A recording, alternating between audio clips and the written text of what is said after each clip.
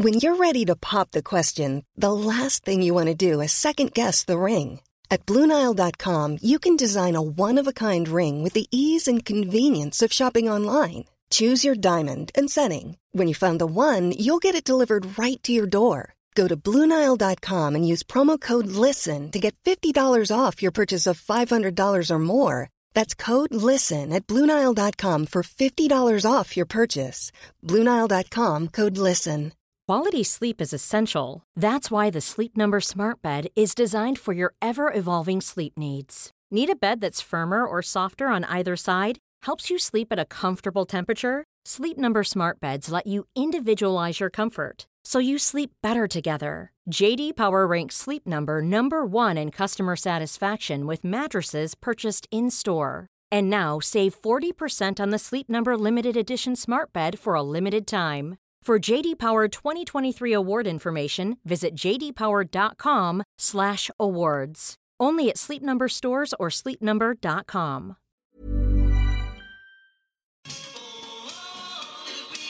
You just don't make them like that anymore, man. Nah.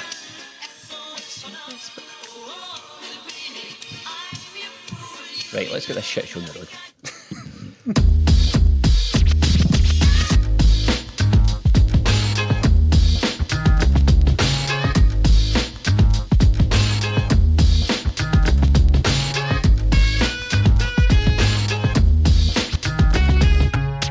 Episode 248 of the 20-Minute Tim's flagship podcast, and I'm joined by two podcasting titans, and Martin. Present? We didn't expect the first name there again, sorry. And Stephen. Yes, I'm here. Good evening. And I'm your host, Jamie, and have we got some business to talk about, Stephen? I'm not going to plug the Patreon, patreon.com/20Minute Tims, where you get all extra content. I'm not going to plug anything else, Stephen. All I'm going to say is we've arrived in a new era of Celtic supporting, haven't we?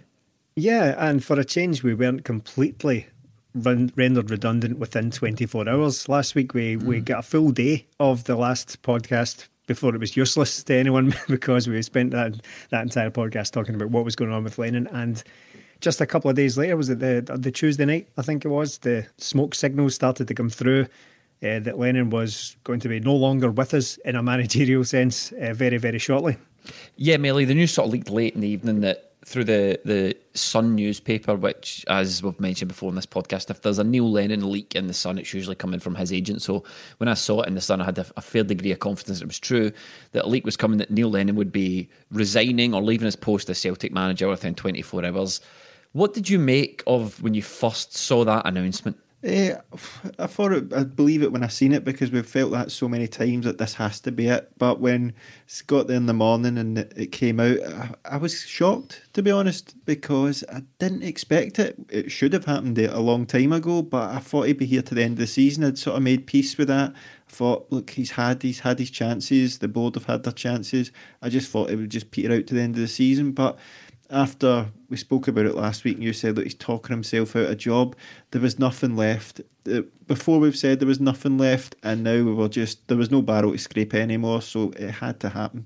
Stephen, the timing of it was peculiar for me, because I bit like Melly. I was like, well, I was kind of resigned I'm leaving at the end of the season, and then we got this announcement sort of kind of just after the Ross County game, but losing to Ross County, this is how bad this season's got. That didn't really strike me as a watershed moment in the season. Like, there've been so many types of these things. When we lost to Ross County, I wasn't going, right, that's definitely it, because we were all kind of under the impression that he wasn't even bulletproof, but we were kind of under the impression, I suppose, that he was there at least until the very end of the season. What were your initial reactions when you saw that night? Yeah, the exact same. I was very surprised, because you mentioned the word bulletproof. To all intents and purposes, up to that point he was, because we'd wondered if there was any level to which Celtic could sink that would see a manager lose his job, because we saw, as you said, time and time again this season, we had scraped new lows. We thought we'd hit rock bottom, only to find hitherto unseen levels of misery the very next week or whatever. So by the time... Yeah, we spoke about it last week, of course, and we did a reaction to it on the morning that Neil Lennon has left. We had that out on Patreon. So a few days on, I'm kind of so used to the idea now. It's as if he's never been here. It's as if he's been away for years now, that it's hard to look back on it and sum up my feelings on it. But it was very much one of surprise because just a couple of days before we heard about how he didn't see why he wasn't going to be the next or the guy here next season, the guy who was going to do the rebuild. A few weeks ago it was about how they're going to have to sack me. I've given too much to this job. I love this job and all that kind of stuff. And for then to be resulting in a resignation just a couple of days after that result, I found it all a bit odd. It's a strange emotion. It's not full surprise because, as Melly has already said, you can't really be surprised about something that was inevitable for months. But at the same time, the timing of it was quite strange ultimately. I do wonder about the timing because, as you say, it was inevitable that he was eventually going to go as far as I was concerned. But this sacking was peculiar to me because nothing out of the unusual had happened as far as this season had gone. And it does make me wonder, part of me thinks, well, maybe things behind the scenes are a wee bit more advanced than we think they are, and perhaps in the next coming weeks or next coming month or in the very near future, or in the nearer future than we think, perhaps Celtic's new manager will arrive at the club, or at least be announced, or a starting date of some sort will be announced. That's, for me, one of the reasons why I think Celtic announced it when they did. The fact that he's gone, though, you know, I'm just relieved. Overall, was relieved. Yeah. I know it's a shitty thing to say about somebody's employment, but at the end of the day, I'm just relieved, Melly, that Neil Lennon's gone. It was a decision that should have been made, and we'll talk about why and how and all that sort of stuff, but it should have been made a long time ago. If the board were willing to sack the Celtic manager, as they clearly obviously were, demonstrably were, then why wait until things got this bad before you sacked him? It's just another bad decision by the board in a long line this season of bad decisions. But ultimately, I'm relieved that he's gone, and I feel like there's a bit of stress and pressure being taken off the side a wee bit. Yeah, definitely. It's definitely a relief. I think we were all very anxious that the way Neil Lennon was talking, is the structure of Celtic going to change, but he's going to remain in charge? We can't go into a new season with him in charge. It wouldn't work out. We'd be one game away from disaster. So at least we've had that anxiety taken away. I know it's not nice, a guy losing his job, but it was done months and months ago, never mind in the last month or two. So it's one of those ones, it's relief, but it's more relief for the long term, and it lifts that cloud away where you think, right, okay, now I can get behind something for the last 8 games. We've got something to sort of fight for. I think it's a decent opportunity for John Kennedy himself, but also it's a good opportunity for the fans to get back behind the team again in the club, because it's just felt so fractured recently because they've had this hanging over us. Now we've got that sort of lift now to what between now and the end of the season. Hopefully we can stop certain things happening, and you get that wee bit of excitement again watching the team, but more so that who's the new guy going to be? There's all this chat, so it gives you that bit of excitement for next season. See, just a thing on the... Yes, it's a guy losing his employment and all that stuff. Right, okay, but I think we need to remember as well, and I try not to get too precious or too concerned about those kind of things, but mainly because he's a football manager. Football managers get sacked all the time. He's not, and I'm just picking jobs off the top of my head, he doesn't work in a call centre, he doesn't work for the council or something like that. He's not, he doesn't really have to worry too much about his employment prospects going forward. What we've seen in football is that football managers get jobs after jobs after jobs until they don't really want to do it anymore. So I don't really have any worries about the guy. It's not... No, I'm not worried, but it's just worth mentioning before we go on and talk about how glad we are that somebody's been sacked. It's worth noting that, I mean, it's worth mentioning the fact, you know. I can know, but as I say, I'm not even talking about the money side of it. He'll have come to some sort of agreement going away from it, but you know, he'll be absolutely fine. I'm not really that worried about it. I think the problem was any issues with a guy losing his job are far outweighed by the fact that he just wasn't doing it to a decent standard anymore, sure. And so much was riding on it going forward, especially into next season. And part of the emotion that we've felt in this week and the build up to it is that we thought he was going to be here next season, as Melly said, and that was unacceptable in a lot of people's eyes. Another thing we can talk about with the timing of it is that it might look a little bit cynical towards this time of year because the board are clearly thinking about season ticket renewal time, and they just couldn't get away with it. They could not possibly release that. They couldn't ask anyone to put their hand in their pocket with Neil Lennon not only still there, but also heavily implying that he's going to be there next season. That was like a standoff. That was like an immovable object and an irresistible force. It couldn't continue like that. There was Neil Lennon's comments before he gets sacked and I think by all accounts that from what we've heard subsequently, he was allowed to resign, but he really wasn't given much of a choice. It was, by all intents and purposes, a sacking. Some of his comments were really peculiar, and some of it was a bit like just purposefully defiant, sort of somewhat goading the fans a wee bit. And then, as I said, and you touched on, Mellis, the stuff he was saying after the Ross County game, I said it on this podcast exactly a week ago. I was like, he sounded like a guy talking himself out of a job. All this stuff about, the set pieces, I don't know what to do for them anymore, and I don't know how much I can do. And you're like, he was talking as if he didn't know he didn't know how to solve the problems that were faced in front of him. And at that point, that's 100% time to go. But Melly, realistically, the board don't really get any credit here, do they, for sacking the manager? This should have been done October. I mean, this is the biggest I told you so from a set of fans to a football club that I've seen in a long, long time. Possibly ever. I mean, it's not going to get brilliant, and we're not going to come back to any great extent. But at the same time, why is it okay for John Kennedy now? Why is he suddenly good enough now to take charge of the team on an interim basis when he wasn't a month ago, 2 months ago, 3 months ago? The board have really shown themselves up again, and it subsequently came out that they approached Gordon Strachan and Martin O'Neill in November to take over from Neil Lennon. Now, if you look at that in isolation, crazy, absolutely crazy. Gordon Strachan, Martin O'Neill. Martin O'Neill's not been a club manager for a long, long time. Gordon Strachan even longer. I think Gordon Strachan's managed since Neil Lennon became a manager at a club level.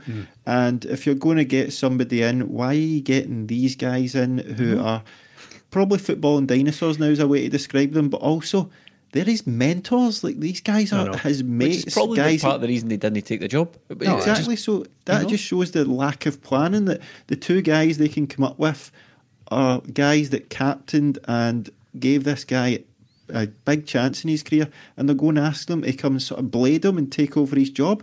It was never going to happen. And the fact that they're going to these two guys just shows they have no plan whatsoever. These two guys that Gordon Strachan did himself no favours on Celtic TV on Saturday there. We'll probably talk about that. But Martin O'Neill, he's not been a club manager for years, or a successful one at that. Football's passed these guys by, and we are going back to them as if to save the biggest season we've had in years. It's a crazy from the board, absolutely crazy to keep them on, crazy to go for these guys, and it really has shown up the board this season. I'm just imagining the big Rolodex sitting on Peter Lawwell's desk. It's got 4 names in it. He keeps spinning it round and round. There's 4 names. There's Gordon Strachan, Martin O'Neill, Neil Lennon and Brendan Rodgers, and there's a big red line through Brendan Rodgers. He keeps spinning it over and over again. Neil Lennon's already here. Who else is there? So what we ended up with is John Kennedy in charge. And like you said, Melly, if John Kennedy was available to take over this team, then he should have been. I thought John Kennedy spoke very well in all his press interviews. He's made it very, very clear that he doesn't see this as an audition for himself for the manager's job. But should they, Stephen? I mean, we're talking about a guy that's been at Celtic for a long, long time. He's a highly rated coach by all accounts, someone that Brendan Rodgers wanted to take down to the Premier League, as we've spoken about and people have mentioned a million times. Obviously, we know about his playing career at Celtic, but he's been a first-team scout, under-19 coach, development squad coach. Then, about almost 7 years ago, he first made it on at the bench as the first-team coach, then assistant manager. He's a guy that's got a lot of qualifications. He's a guy that presumably must be looking at the next step in his career as a manager, because there's nothing's guaranteed for John Kennedy, is there, Stephen? Like, where does he go when the new guy comes in? The new guy will most certainly want to bring his own assistant in. Yeah. So do you think John Kennedy, whilst publicly saying that he doesn't see this as an audition for the job, do you think he'll maybe be thinking to himself, they need a manager and I want to be a manager? In almost every aspect, John Kennedy ticks almost every box for what we would be probably looking for in a new manager. However, the fact remains, the elephant in the room here is that he's been here this whole time. He's been here presiding under Neil Lennon, of course, but he has been part of this season. I don't really believe that it's just all Neil Lennon and he's just telling John Kennedy, shut up, see you with your modern ideas, and stick them up your ass, I'm not interested. And he's just, John Kennedy sits back down and Neil Lennon goes, see if you mention to me one more time defending set pieces. See if you say that to me one more time, you're sacked. I'm not interested. I don't care what it says in your chart. I don't care what it says in your table. I'm not doing one thing about defending set pieces. Do you think maybe that's the conversation that didn't happen? Yeah. Told John to sit back down, and then he went back out to his technical area and started shouting, "Go, go, go forward!" Again, see, it's not as easy as it looks, John, is it? You wanted to give this a try? No, I don't believe that's happening. I think John Kennedy has to carry his share of the blame for this season as well. I don't know. I couldn't possibly speculate how much that is, but the fact is, he is there, so he deserves to carry some of the can for it. It's unfortunate. If you'd asked me, maybe, in fact, I think I did say it. I think we said on one of our various podcasts, I think probably one of the Friday phone-ins we did, we were asked for a kind of managerial dream team or a realistic one. I think I said John Kennedy and Sean Maloney. I think I'd have been up for that. So if you'd asked me before this disastrous season, I would have been right up for John Kennedy. Well, I mean, I'd have been right up for it this season, but after the disaster that's happened, I don't know if John Kennedy is kind of damaged goods when it comes to that. The thing is, Celtic have played it quite well. I think the worst thing they could have done was imply in any way that John Kennedy is going to be the manager going forward. Yeah. They basically just said he's there on an interim basis. He's been heavy friend zone, didn't he? He's been heavy friend zone. John Kennedy is the guy in the girl's Instagram, and she's wrote, "Love my best friend, hashtag best friend, hashtag guy friend." John Kennedy's the most friend... Kennedy's been the most friend-zoned guy I've ever seen in this situation. One of our fallen brothers. But what a final thing on John Kennedy's audition, such as it is, everyone, we're one game into it, and we'll talk about that a wee bit later on, but I think with 7 or 8 games as it was at the time to go, we will probably very quickly get used to John Kennedy being in the dugout. Things move very quickly. Yeah. We will kind of get our heads around John Kennedy being the manager for now. But I think Celtic need something else. I think they need a complete and utter reboot when it comes to these things. And if John Kennedy has a role at the club, I'm perfectly happy with that. But for now, it's not the hot seat. I feel quite sorry for John Kennedy for a lot of reasons. I think 8 games is pretty poor, to be honest, because he's going to get flung in there, and in 2 games' time he's up against Rangers where he simply has to win, which isn't fair.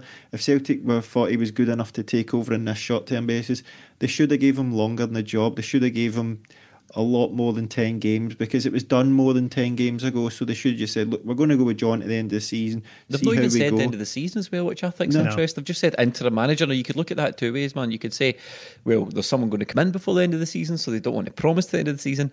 Or, worst case scenario, they don't want to say end of the season in case the season kicks off next year and we're still sitting with John Kennedy in the room. Yeah, and look, I don't know if Celtic are...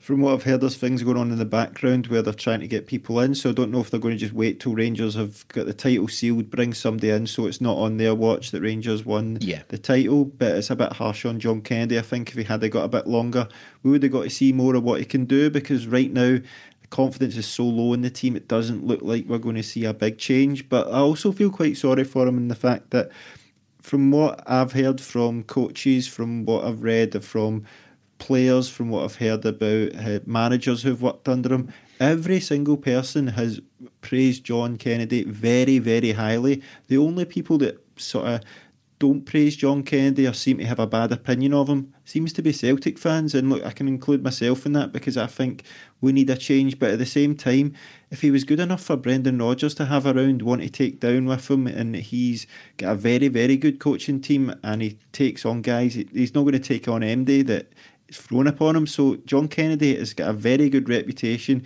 got a very good CV as well. He's highly sought after. Probably will get a job no bother after this. So if he does a decent enough job here and Celtic get a new manager in who wants to keep him, I'm happy with that, because I think he is a good coach from what I've heard. But I'd get the point that we maybe need a fresh start. But see, if we bring a new guy in, he has John Kennedy alongside him, and we start winning, everybody forgets about John Kennedy and Neil Lennon and just goes with the John Kennedy and the new guy. Well, that's exactly how I feel about John Kennedy. It's the guy's CV, based on his CV, and as you said, Steve, he's got a lot of skills, he's got a lot of, attributes that we would want as a coach, and there's no reason just to throw him out, because at the end of the day, Neil Lennon was the manager. It was Neil Lennon's philosophy, it was Neil Lennon that drove things, and John Kennedy was there to put Neil Lennon's plans into action. Effectively, that was John Kennedy's role in all this.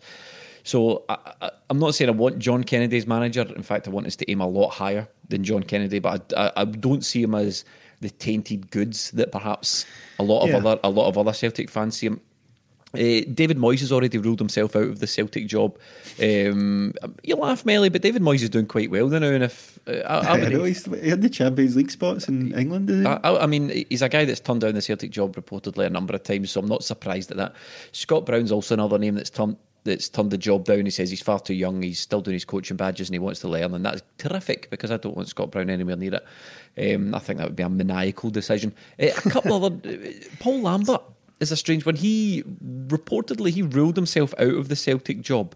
I think sort of citing what happened to Neil Lennon and saying that he doesn't want to come back and all that emotion. He was only really wanting to come back as a fan, and then shortly after that he was sacked or left Ipswich. But Paul Lambert's another guy. I mean, you're looking at Paul Lambert, you think, it's been a decade since you've been a successful manager, so he's another one I wouldn't necessarily want anywhere near the club. Roy Keane, another name that's been linked, another one that I don't want anywhere near the club. In fact, Stephen, if it came down to John Kennedy, Roy Keane, Paul Lambert, I would take John Kennedy in that instance, probably that instance only. 100%, but I thought I was quite enjoying that. I thought you were just going to do a comprehensive list of all the managers you don't want anywhere near the club. I'm going to. What I wanted to do is just make the point, especially in Roy Keane, if we can pause for a moment. See that stuff Roy Keane does on Sky? Absolutely brilliant, right? I think he is torching his chance of becoming a successful manager on Sky because a lot of people won't be able to tell what's a work and what's a shoot with Roy Keane, and right, his impossibly high standards that he places on things on Sky, and this gimmick that he's got, which is very, very entertaining. He's going to walk into a changing room of players and they're going to go, fuck no, this guy. Do you know what I mean? Like, there's no room for error with Roy Keane, and players just don't tolerate that. So, there are a couple of guys, just to sort of revert back to John Kennedy ever so slightly, there's a couple of guys that have been linked with the job that I would much prefer John Kennedy in ahead of. Definitely. I think almost all of these jobbing managers, these sort of working, change clubs every so often managers like Paul Lambert, even Steve Clark, guys, Roy Keane, all these guys. No, he's another one. No, thank you. I'd rather have John Kennedy than almost any of these guys. If you were to put John Kennedy up against a kind of forward-thinking coach out of somewhere, out of kind of left field, I would have mixed feelings about it. I would certainly listen to the debate over it, but I think John Kennedy is far more qualified than these guys to take over the Celtic job. And I say that having just said a few minutes ago that he shoulders his fair share of blame on this season, but very few people are more qualified than John Kennedy to step into the role. He's worked at every level up to and including the manager, albeit for one game. So no, I wouldn't have him. I wouldn't have Lambert or Keane or any of these guys over it at all. But a final thing, just on John Kennedy's situation, before we move on entirely, I think he is just the latest victim, the latest body to fall in what has become a disastrous season based on, and I'm going to be slightly controversial here, a PALS Act. John Kennedy is the latest victim of this PALS Act that has seen things drag on far, far too long. Nobody wanted to sack Neil Lennon because they all like him, and it went on far, far too long. So John Kennedy's career has taken a hit as a result of this thing as well. No one has come out a winner with regards to this old boys club, the bowling club behind the scenes at Celtic. John Kennedy's career has taken a hit because things could have been very different. If he had taken over in December or January or whatever and picked up things, we would be very seriously talking about him getting the job. But now he's just that kind of, I don't want to describe him as damaged goods, but he is tainted somewhat because of his involvement in this season. It might be a case of John Kennedy as well, Stephen, just on what you're saying there. He might be looking at this situation going, do you know what, guys, I'll give you 8 games, but after this I'm going to try and find a job somewhere else, because this is a cartoon. It is a cartoon, you're absolutely right. So if John Kennedy maybe goes away for a couple of years, maybe 2 or 3 years or whatever, because football moves fast, if he goes away and becomes a successful manager elsewhere, I'd be more than happy to welcome him back as a potential Celtic manager. But I think everyone needs a bit of a, as I said earlier, a wee bit of a fresh start. I think Celtic need a fresh new direction. John Kennedy could be part of that, but he's not the figurehead for it for me. There are some other names, Melly, linked to the Celtic job that make me feel a wee bit better about things. I'm not even going to entertain the bookies list because that's a lot of old bunkum. But some of the names that sort of struck a chord with me were Walter Mazzari, he's been linked, Dominic Tarrant, Enzo Maresca, even Roberto Martinez and Sean Maloney. Is there anyone in that list there that I mentioned, sort of more forward-thinking guys, sort of European level coaches looking for a manager's job type thing? Some of them have obviously managed. Like, for instance, Dominic Tarrant's managed at a decent level. He was Pep's assistant at Manchester City as well. Is there anyone there that floats your boat? I've read up on Maresca and I'm quite on board with that. I'm not sure if it's Maresca I'm on board with, or from what I've been told off a couple of different people, that this Fergal Harkin is going to be in as the director of football and he's going to be bringing in the manager. So see if Celtic come in with Harkin and say Maresca, because he works with Harkin now at Man City, and they've got, here's the director of football, here's the head coach, here's his staff, here's the scouting and all that. See if they bring that all in at once, or they say this is what we're going to do. I'd be delighted with that, because it's a structure, it's forward thinking, it's what we've all been asked for.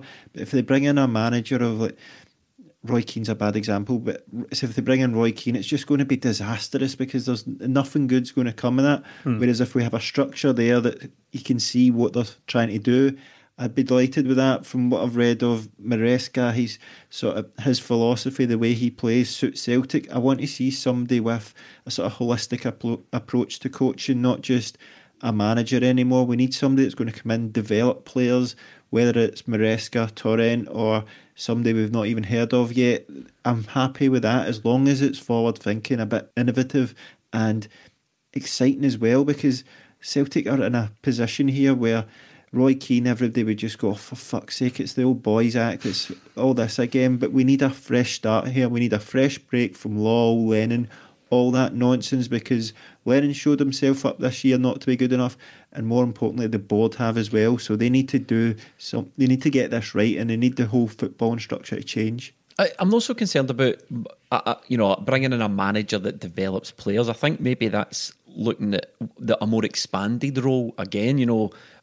Well, a head coach that does that, because our whole philosophy is going to be bringing players to sell them on. So you can't just bring in a guy that has no experience doing that. No, that's not what I'm saying. I know what you're saying, but what I'm saying is that's kind of like the role of the whole club. Do you know what I mean? I want proper structures in place for the youth team, and I want the proper pathways coming through. And then I want, as you say, I do want a manager that's willing to play these guys when they're ready to be played, and help them. But even the likes of Fergal Harkin, like, I'm not entirely blown. I know he works for Manchester City. I'm not entirely blown away with him coming in as sort of director of football operations or sporting director or whatever. He's football partnerships and pathways manager at Man City. Before that, he was working as a scout. But if you compare across the city to the fact that Rangers went and get Ross Wilson, he was sporting director, the exact same role we were recruiting for, but he was doing it for Southampton.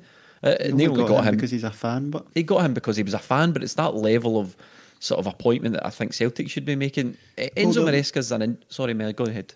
The last two appointments we've had has been Nicky Hammond, who worked at West Brom, that was a decent enough level, and Lee Congerton, who worked at a decent level before, and it's not really worked out. Maybe we're better going down with somebody that's worked in youth development, and we're probably going to need somebody that's worked in British football as well before, with this Brexit nonsense coming in, because that's going to be our market now. Stephen, the one name in that list that interests me is Dominic Torrent. Again, the Man City link there. He's just been sacked from Flamengo, but that was a bit of a weird situation. He was also manager at New York City before Ronnie Dyler took over. He's got a strong pedigree in football management. He was with Pep everywhere as his assistant. Yeah, of course. And just before I talk about that, I just want to rule out Walter Mazzarri based entirely on his name. I'm not having a Walter in charge of Celtic. No, it's impossible, absolutely impossible. But Dominic Torrent is a guy who, I hope I'm pronouncing that right, but he's a guy who really interests me, actually, because a lot of people are very sceptical of the constant links to Man City that Celtic have. But me too. To me, I was meant to say that when we were talking about Fergal Harkin there, so let me just get that on the record. Yeah, well, the thing is, though, Man City have got a lot to be envious of with their structure behind the scenes. I know they spend an awful lot of money, but within that, they get an awful lot right as well. The level of coaching that they put into it, the recruitment is always excellent. That is obviously made easier by the fact that they can afford almost every player. But the difference between, say, for example, Man City and Man United or Chelsea is that they spend a lot of money and get most of the positions right, whereas these other clubs just fling money about and don't do it properly. Man City are a club who, yes, they're kind of new money, as it were, but they've got a lot going on that is probably worth paying attention to. I don't really have any concerns over it. I don't really want to be like a kind of feeder club for Man City, but at the same time, I don't really have any concerns over excessive connections to them. Dominic Torrent is a guy who, again, kind of much like Kennedy, ticks an awful lot of boxes. He's a modern coach. He's quite old for it, right enough. I think he's in his late 50s. He's not like one of these sort of Arteta style guys who's come up through the ranks under Pep Guardiola, and he's very young and just emerging into his first management role. I think he's in his late 50s, but having managed Flamengo, he's obviously got something about him, because Flamengo are legitimately one of the biggest clubs in the world, and it's not to do with like worldwide fan bases. Purely by dint of being the biggest club in Brazil, they have an enormous fan base just based on population. They have millions and millions of fans, so there are the pressures that come with that. From what I can gather, everything I've read on the subject, including Tim Vickery writing up on it, his sacking was incredibly harsh. They seem to have just panicked, bowed to a little bit of fan pressure and just get rid of the guy, when really there are a lot of problems in Brazilian football. Yeah, we need a bit of that here. I know, if only we had a bit of panic about it and just jumped the gun. No hasty decisions. Flamengo, there's a lot of problems with Brazilian football in that their season doesn't line up with European football, so it runs kind of in a calendar year, and there's complicated kind of state championships and all that. It's all kind of weird structure, so a lot of the players leave in their mid-season to go and sign for European clubs, and this is what happened to them there. That Pablo Mari, who is now back playing for Arsenal, Spanish centre-half, was Flamengo's most important tactical player. He was a centre-half that held everything together and allowed them to play a kind of high-liner defence. Once he left, they weren't able to do it anymore, and the results started changing, and they just bagged the manager. So it's not really as simple as just looking at a guy's Wikipedia page and saying, oh, he's been sacked, he's a dud. I don't think Celtic can really afford to look at things as if, well, this guy's been sacked, he's a failure, he's never won a title, he's a failure. So I know fans kind of do that, but I'd like to think that Celtic have been a wee bit more forensic in their analysis rather than just looking at things like that. Well, Guillaume Balagué spoke on it. Someone asked him what he thought of Dominic Torrent, the Celtic manager. Guillaume Balagué, the Spanish football journalist, said, well, wouldn't that be interesting? It would be a very exciting move in my eyes. Number 2 to Pep at Bayern and City, and a great believer in possession-based football and the need to give a spectacle at fans. As a manager, he won the league in 3 countries, cups, and he crucially helped to develop Pep's style. Would also be excited because it would be a fascinating journey to create an identity for Celtic. And I think, as much as I really want Celtic to go for one of these European forward-thinking managers who know how to create an identity, who are in the mould of, someone that's worked that closely with Pep Guardiola, probably knows a thing or two about kicking a ball about a park. Probably knows a bit about football. My worry is that, as much as, we all love Scotland and it's where we live and all that, it is a bit of a small country. It's a bit. It can be Scotland can be a bit of a shitty small country at times, and typically foreign football managers that come into Glasgow are met with some sideways glances and a bit of ridicule from the Scottish press. Moreover, they sort of don't often get the grace period that other British or even Scottish football managers get, and we saw that with Ron, even as recently as Ronnie Dyler. His grace period was about 3/4 shorter than Neil Lennon's grace period as in the second term here. It took Chris Sutton bloody months to come out, for example, Chris Sutton, and criticise Neil Lennon and say it was time for him to go. He was ready for binning Ronnie Dyler in his first season. So that's an example of the sort of way that I think foreign managers are treated in this country. There's also, this need to win every single game, which Ronnie Dyler said on this podcast that he didn't realise when he first came into Celtic, that there was a need to win. You just can't lose games. So managers really need to understand that and get that quickly. I think a manager who would represent sort of the best of both worlds for me, Melly, would be Roberto Martinez, a guy that's been linked with Celtic, him and Sean Maloney. That to me is that's a really, really good fit. I don't know how interested Roberto Martinez would be. He's been linked with big jobs in the past. Famously, he was linked, I'm sure, with the Real Madrid job at one point. Yeah. He's managing Belgium just now. But Belgium's international football. And this is Belgium's golden generation. They need to do something in this tournament. Jamie, wake up, mate. You're dreaming. You're dreaming here.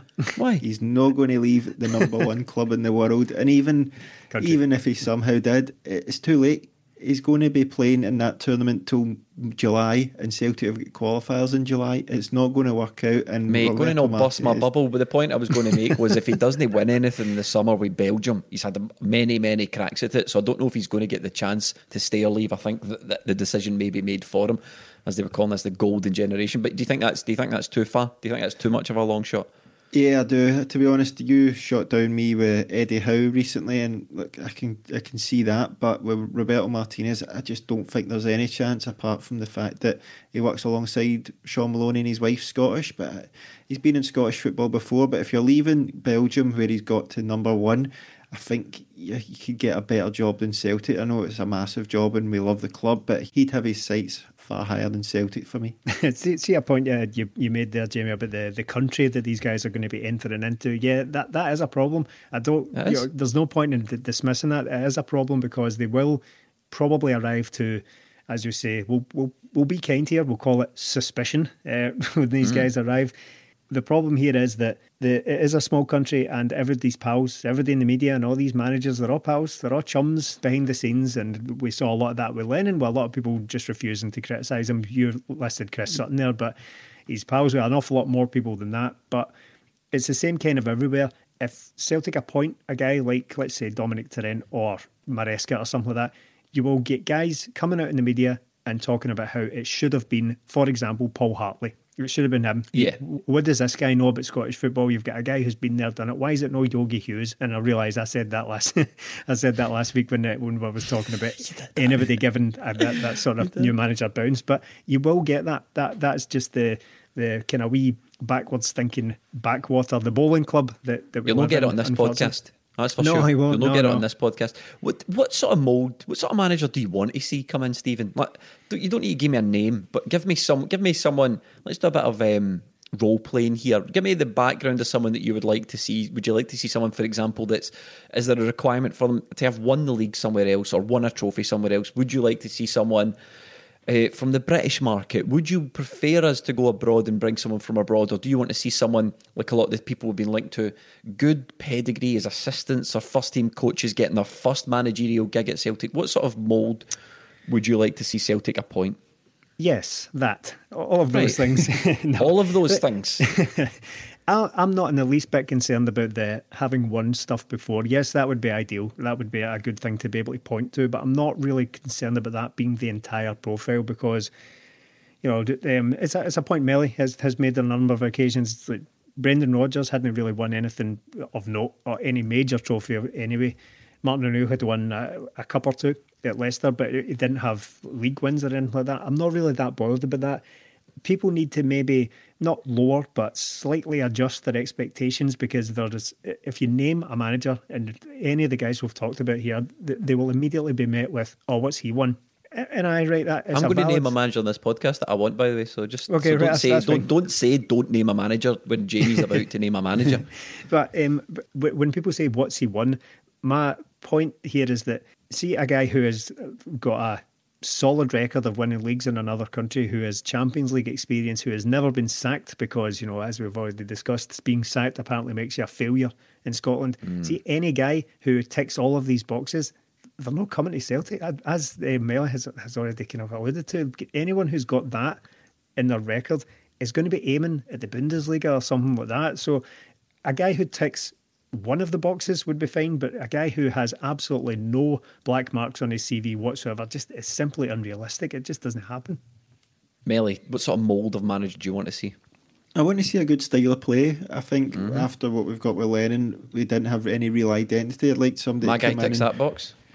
Really impose their style of play. If I was to give you names, my ideal one would be Eddie Howe. I think that's maybe attainable.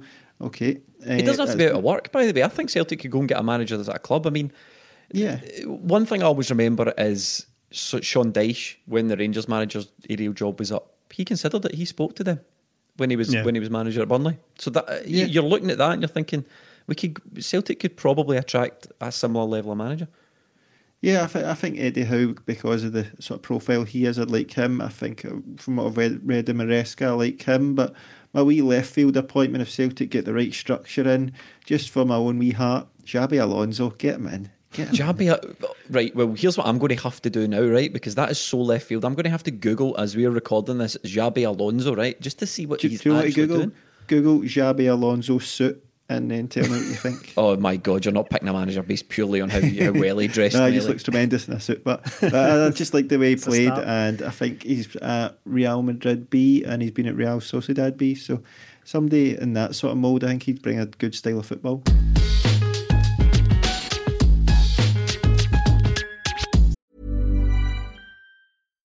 Millions of people have lost weight with personalized plans from Noom. Like Evan, who can't stand salads and still lost 50 pounds. Salads generally for most people are the easy button, right? For me, that wasn't an option. I never really was a salad guy. That's just not who I am. But Noom worked for me. Get your personalized plan today at Noom.com.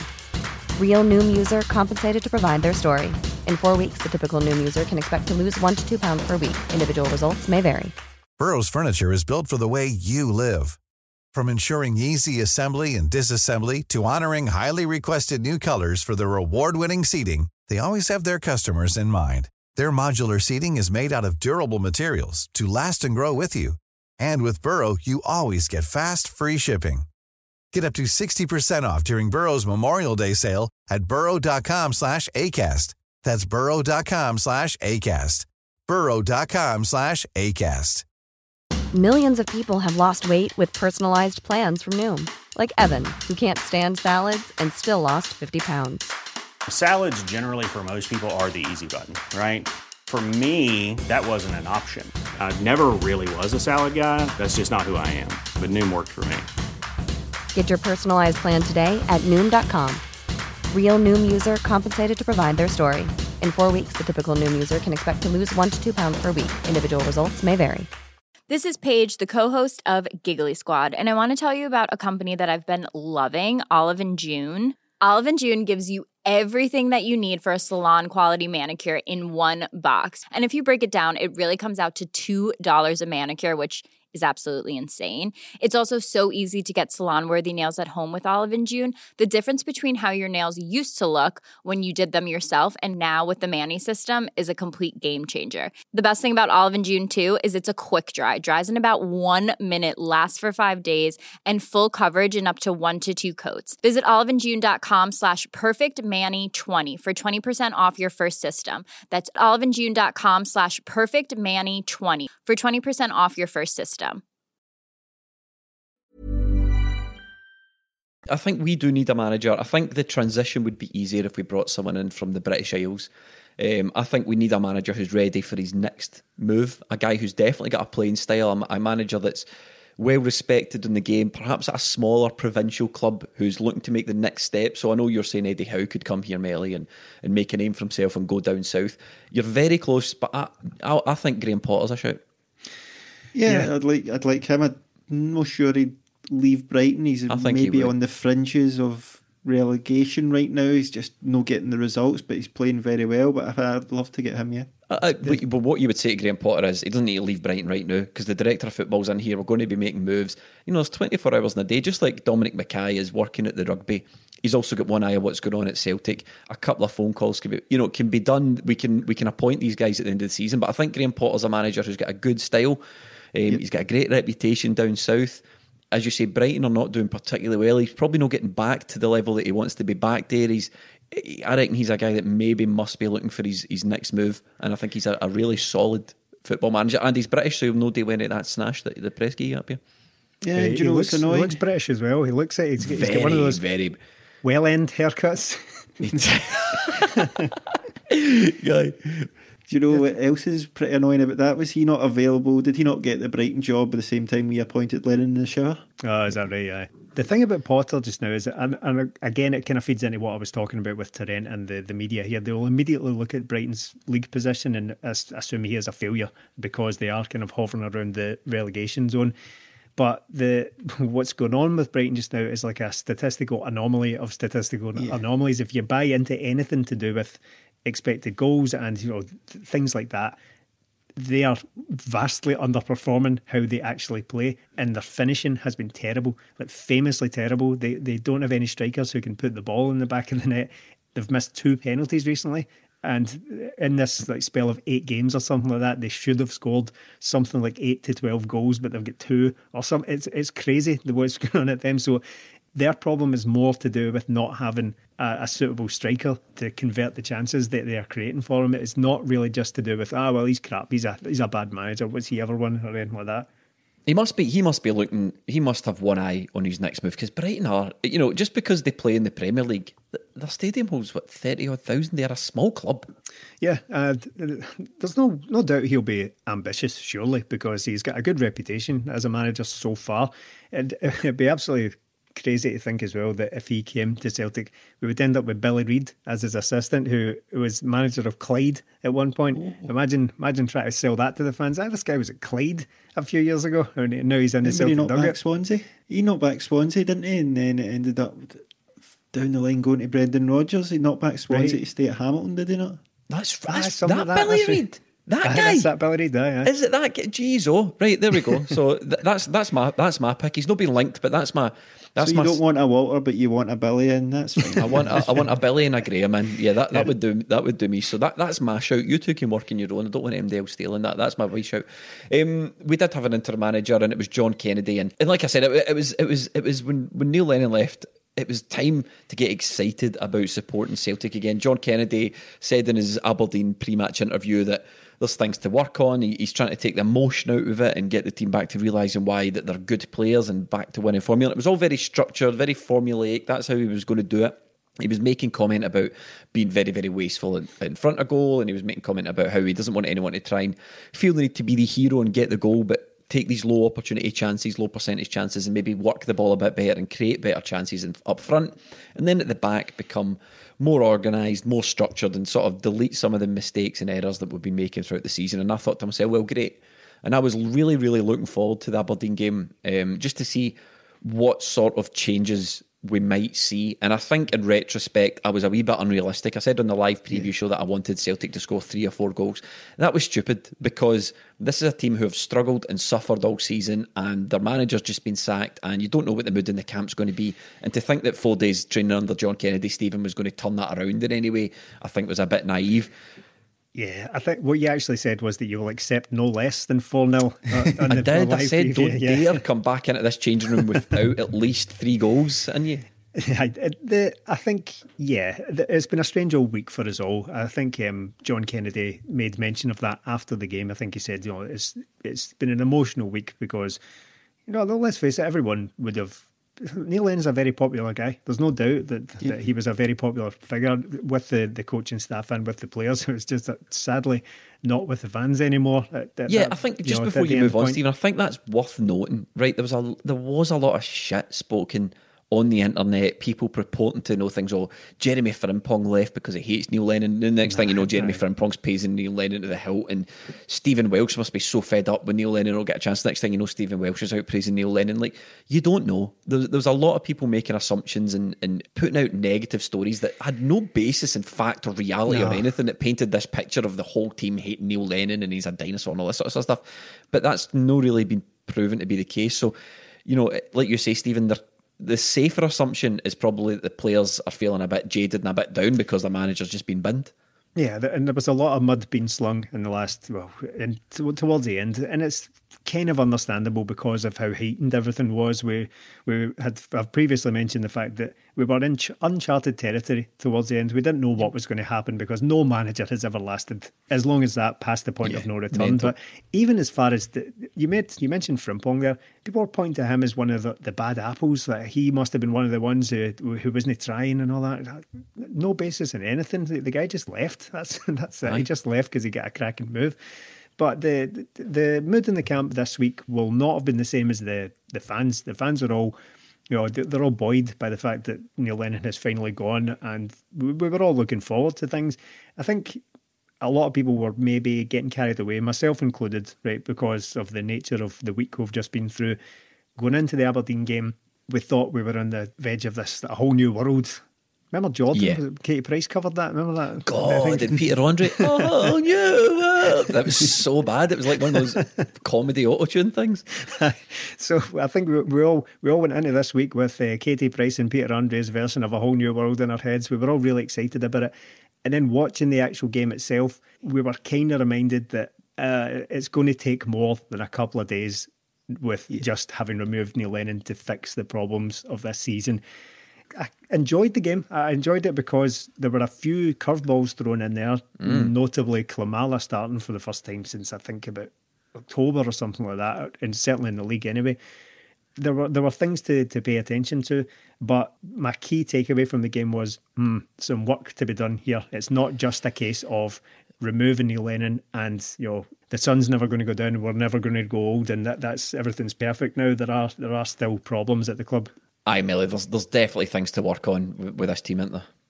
There is. I think we didn't see that big a change in personnel, and I can understand that from John Kennedy's point of view. I think there isn't much to change because we don't have many players available, and also the fact he's not going to come out and completely change everything and just go as if I had nothing to do with Neil Lennon's thing. I don't think it's that simple, but there was wee different things within the game. I think Celtic played out from the back more. Scott Brown dropped deeper to get the ball and start playing out from the back. We tried to keep more possession rather than be a bit more direct, and for a change, I'm not going to say I was happy, but I was a wee bit encouraged by what we got from the fullbacks because the two of them put in a decent cross each, which could have resulted in a goal. Now, I think between the two of them, they don't have any assists this season, Kenny and Laxalt, which is utterly, pathetic on Laxalt's part, but Kenny's just here. But I think we got a lot more out of them. They were the width that we've been crying out for, but they've just maybe not got the quality. So I think if we can get more out of them, we try to control possession rather than just get it up front. And I think with Klimala, we've seen it in the first goal. Edouard drops off to receive the ball and Klimala runs on, so it takes away nearly two defenders and opens up that space for Edouard, who's dropped off. Christie fires it into him and he gets the shot away. So there was wee shoots of things, but I think with this... Is that something you want to see persist? Do you want to see John Kennedy stick as best he can with this formation, even if it means starting Klimala, who's only started 5 games this season? Do you want to see John Kennedy impose some sort of style onto the team? I think I'd like to see him impose more of his style. I think Kennedy is a disciple of Rodgers, so he's going to sort of go back to that, and I think that's the way he prefer to play. But with this formation, I'm not really sure. I was saying to Tom on the match reaction, I get the feeling with this formation, it's a sort of specialised formation, so you need the players, everybody needs to know their job. But Celtic seem to start off well in games because they've got that extra man in midfield and they've got Christopher Ajer breaking out from defence, so they've always got that man over. But once teams feel their way into games, Celtic sort of fall out it because we're just going through the middle and it becomes congested. But what I liked about Kennedy was when he started to feel the game going like that, something we haven't seen this season from Lennon, he changed it. He went the 4-2-3-1 and he put on Ryan Christie out wide and brought on Elyounoussi. And I think going forward, if we can get Elyounoussi back in the team and James Forrest, I think that's something we can really look at with Turnbull in the number 10. We haven't tried that this season. But also as well, what I was impressed by, even though the team weren't playing well, when the game was starting to get a bit stretched, he brought on Sorrell and put him beside Scott Brown just to try and shore it up, whereas Neil Lennon's not had those two on the pitch at all, I think, this season. So he had his own wee tweaks here and there, which I was encouraged by. And I think going forward, I would like to get away from this formation and go back to the 4-2-3-1. I wanted to see us be a bit more clinical in front of goal. A deflected shot beating Aberdeen, who've only scored once in their last 5 or 5 or 6 games or something like that. I wanted to see us make a bit of light work for Aberdeen, and Ash Taylor still caused us problems at the back, and Scott Bain kept us in it. Ash Taylor, I think, was 3 times. I think he was close to scoring in that game. There was one that there was an absolutely great save from Scott Bain. There was one that he kind of tipped onto the corner of the post and barred at one point as well, and then there was one that I think Klimala cleared off the line as well. So Ash Taylor was causing all sorts of problems. We could, on another day, could have had another game where we'd conceded from a set piece to some centre half, which would have been just absolutely incredible. So at least we're not sitting here talking about that yet again. But in terms of in front of goal, Melly, you mentioned John Joe Kenny. I tried to say on another day there, but what I really mean is from another striker, he would have had an assist because it fell to Klimala. That was an absolutely great ball he put across, and Klimala just kind of managed to screw it wide from close range. That's it. It probably wasn't as easy a chance to take as it looked, but at the same time, you need to be scoring those. Klimala is a guy, I really want to like him. I really want him to do well, not just out of some sort of sense of irony, not like a banter thing where I'm just picking a guy to back for no reason, like Gamboa or something like that over the years. I actually just want to see him do well, but for the life of me, I can't really see it. And I know people will automatically he's been here a long this. time now, hasn't he? Yeah. He's been here a long time, and he's passed through phases where other players have been off the boil, like Griffiths has been unfit, and Edouard's been unfit and missed games, and Klimala's went from second choice to third choice to fourth choice back to second. He's not really done it, has he? And people will hear me saying that and think it's very, very harsh. And people get in touch with us all the time to say that I don't think you're being fair to such and such a player. But that's fine. That comes with fandom. But people will stick up for players. I don't mean to sound like I'm writing the guy off or that I don't like him or I don't want him to do well. But you're right though, because he's been here over a year now. We paid £3.5 million for him. He's 22-year-old and he started 5 games. Well, that's it. The things he does, though, are useful. In the past, and on the live preview show we did before the game, I likened him to Kenny Miller, like a young Kenny Miller. And I don't mean to, in a disparaging way. Kenny Miller, at his peak, was a pretty useful player. He just never got goals. Even at Celtic, he played probably... He wasn't at Celtic long. He maybe made 50 appearances, but scored 10 goals, maybe. The thing that I see about Klimala is that he is probably capable of running in behind, stretching the play, making a nuisance of himself with defenders.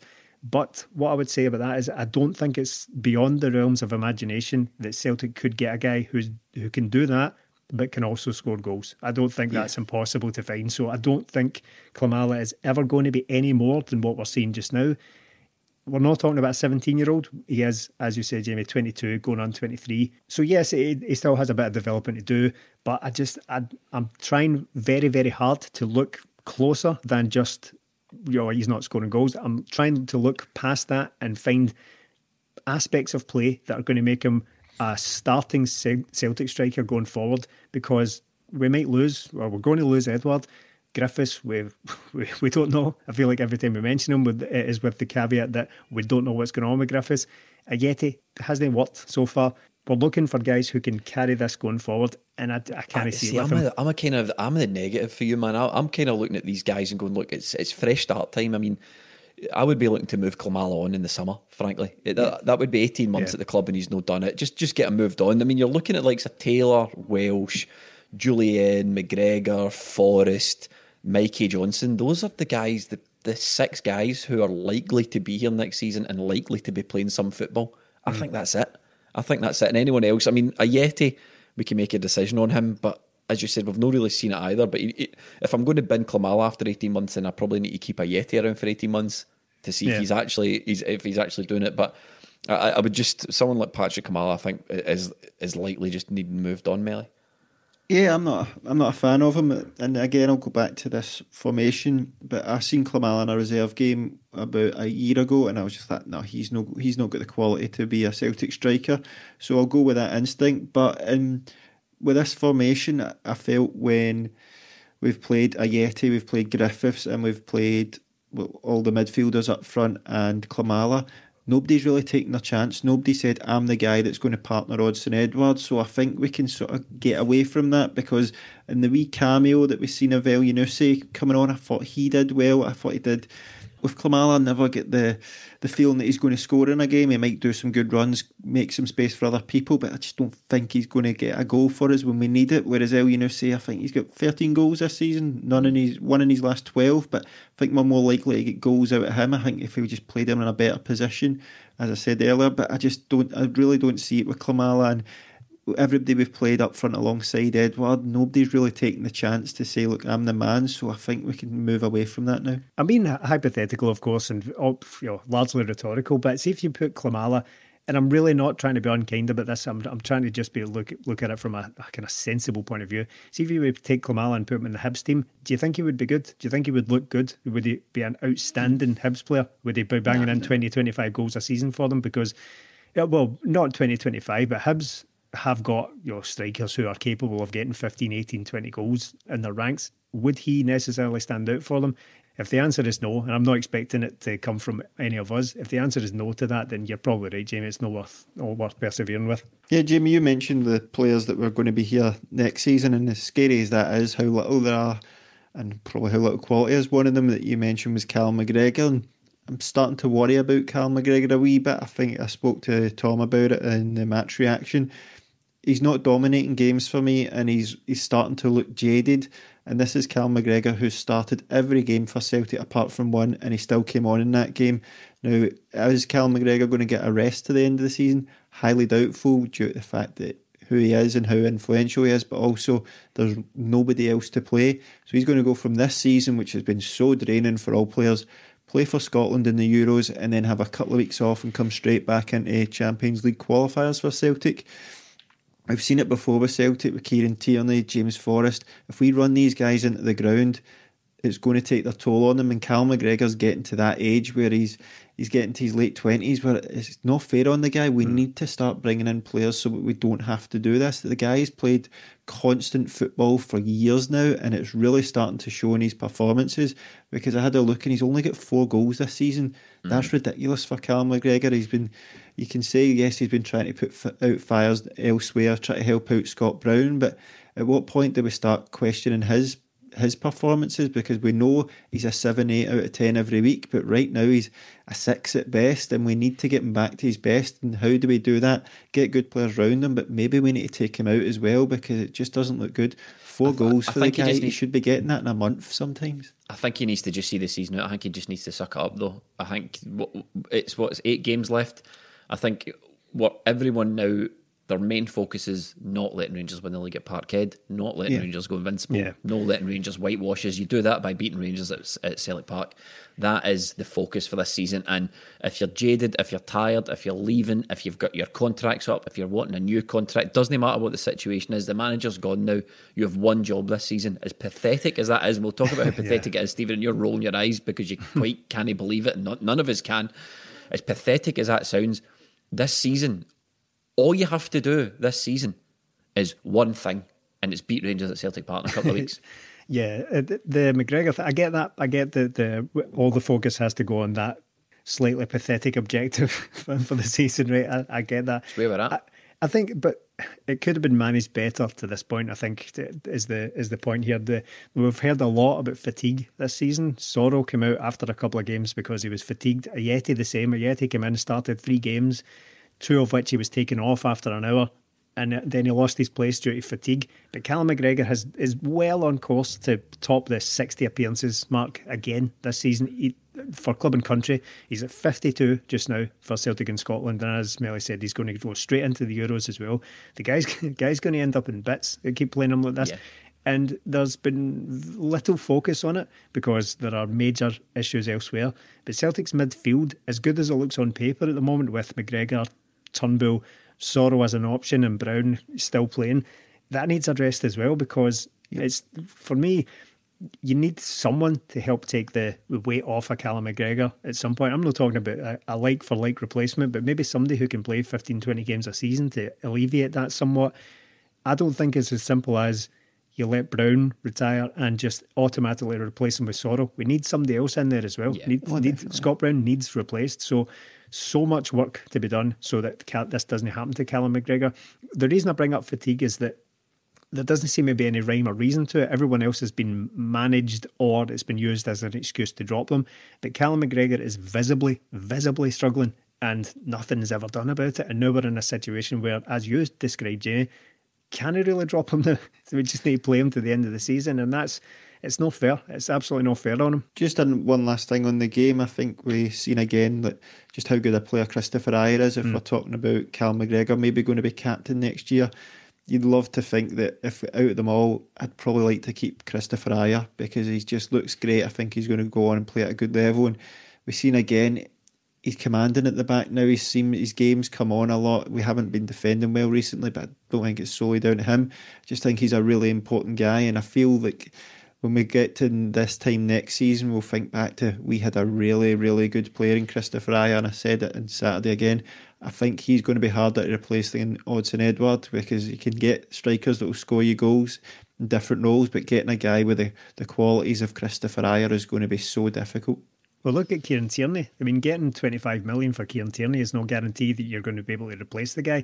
Easier said than done, of course, but now here we are 2 seasons on from losing Kieran Tierney. We've not come close to getting a guy who suits that position. So I'd be amazed if we replaced Ajer. I'd be amazed if we could replace the quality of Christopher Ajer.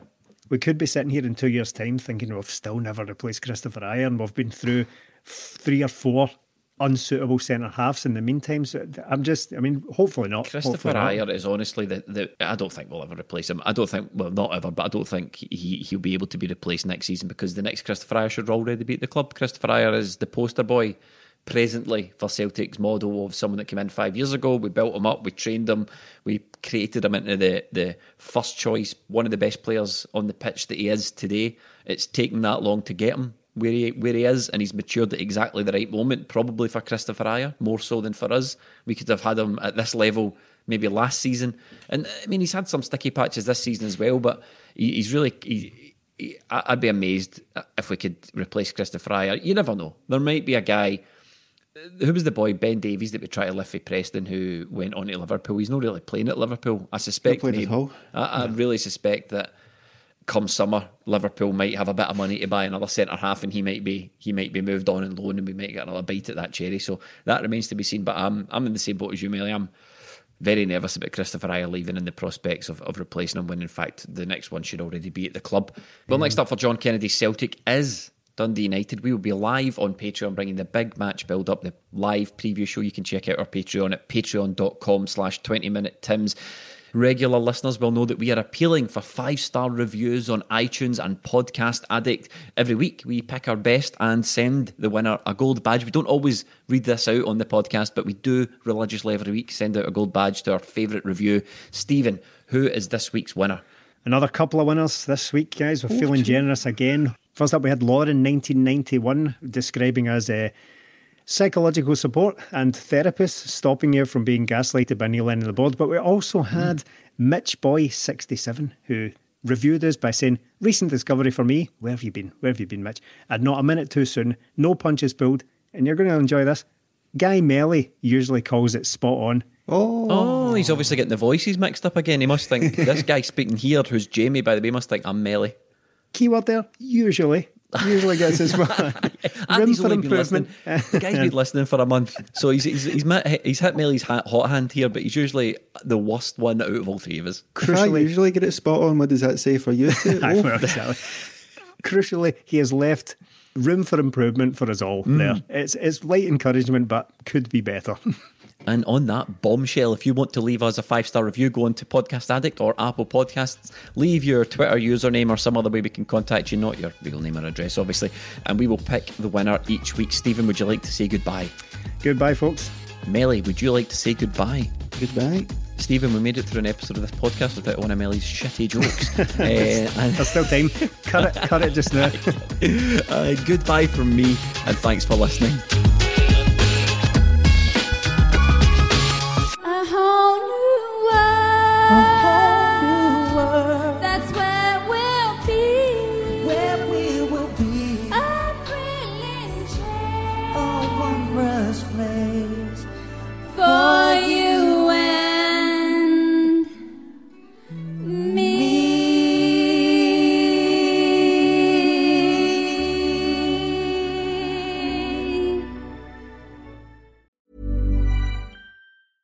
A lot can happen in the next 3 years. Like a chatbot may be your new best friend. But what won't change? Needing health insurance. United Healthcare Tri-Term Medical Plans are available for these changing times. Underwritten by Golden Rule Insurance Company, they offer budget-friendly, flexible coverage for people who are in between jobs or missed open enrollment. The plans last nearly 3 years in some states, with access to a nationwide network of doctors and hospitals. So for whatever tomorrow brings, United Healthcare Tri-Term Medical Plans may be for you. Learn more at uh1.com. Hey, it's Danny Pellegrino from Everything Iconic. Ready to upgrade your style game without blowing your budget? Check out Quince. They've got all the good stuff, shirts and polos, activewear, and fine leather goods, all at 50 to 80% less than other high-end brands. And the best part? They're all about safe, ethical, and responsible manufacturing. Get that luxury vibe without the luxury price tag.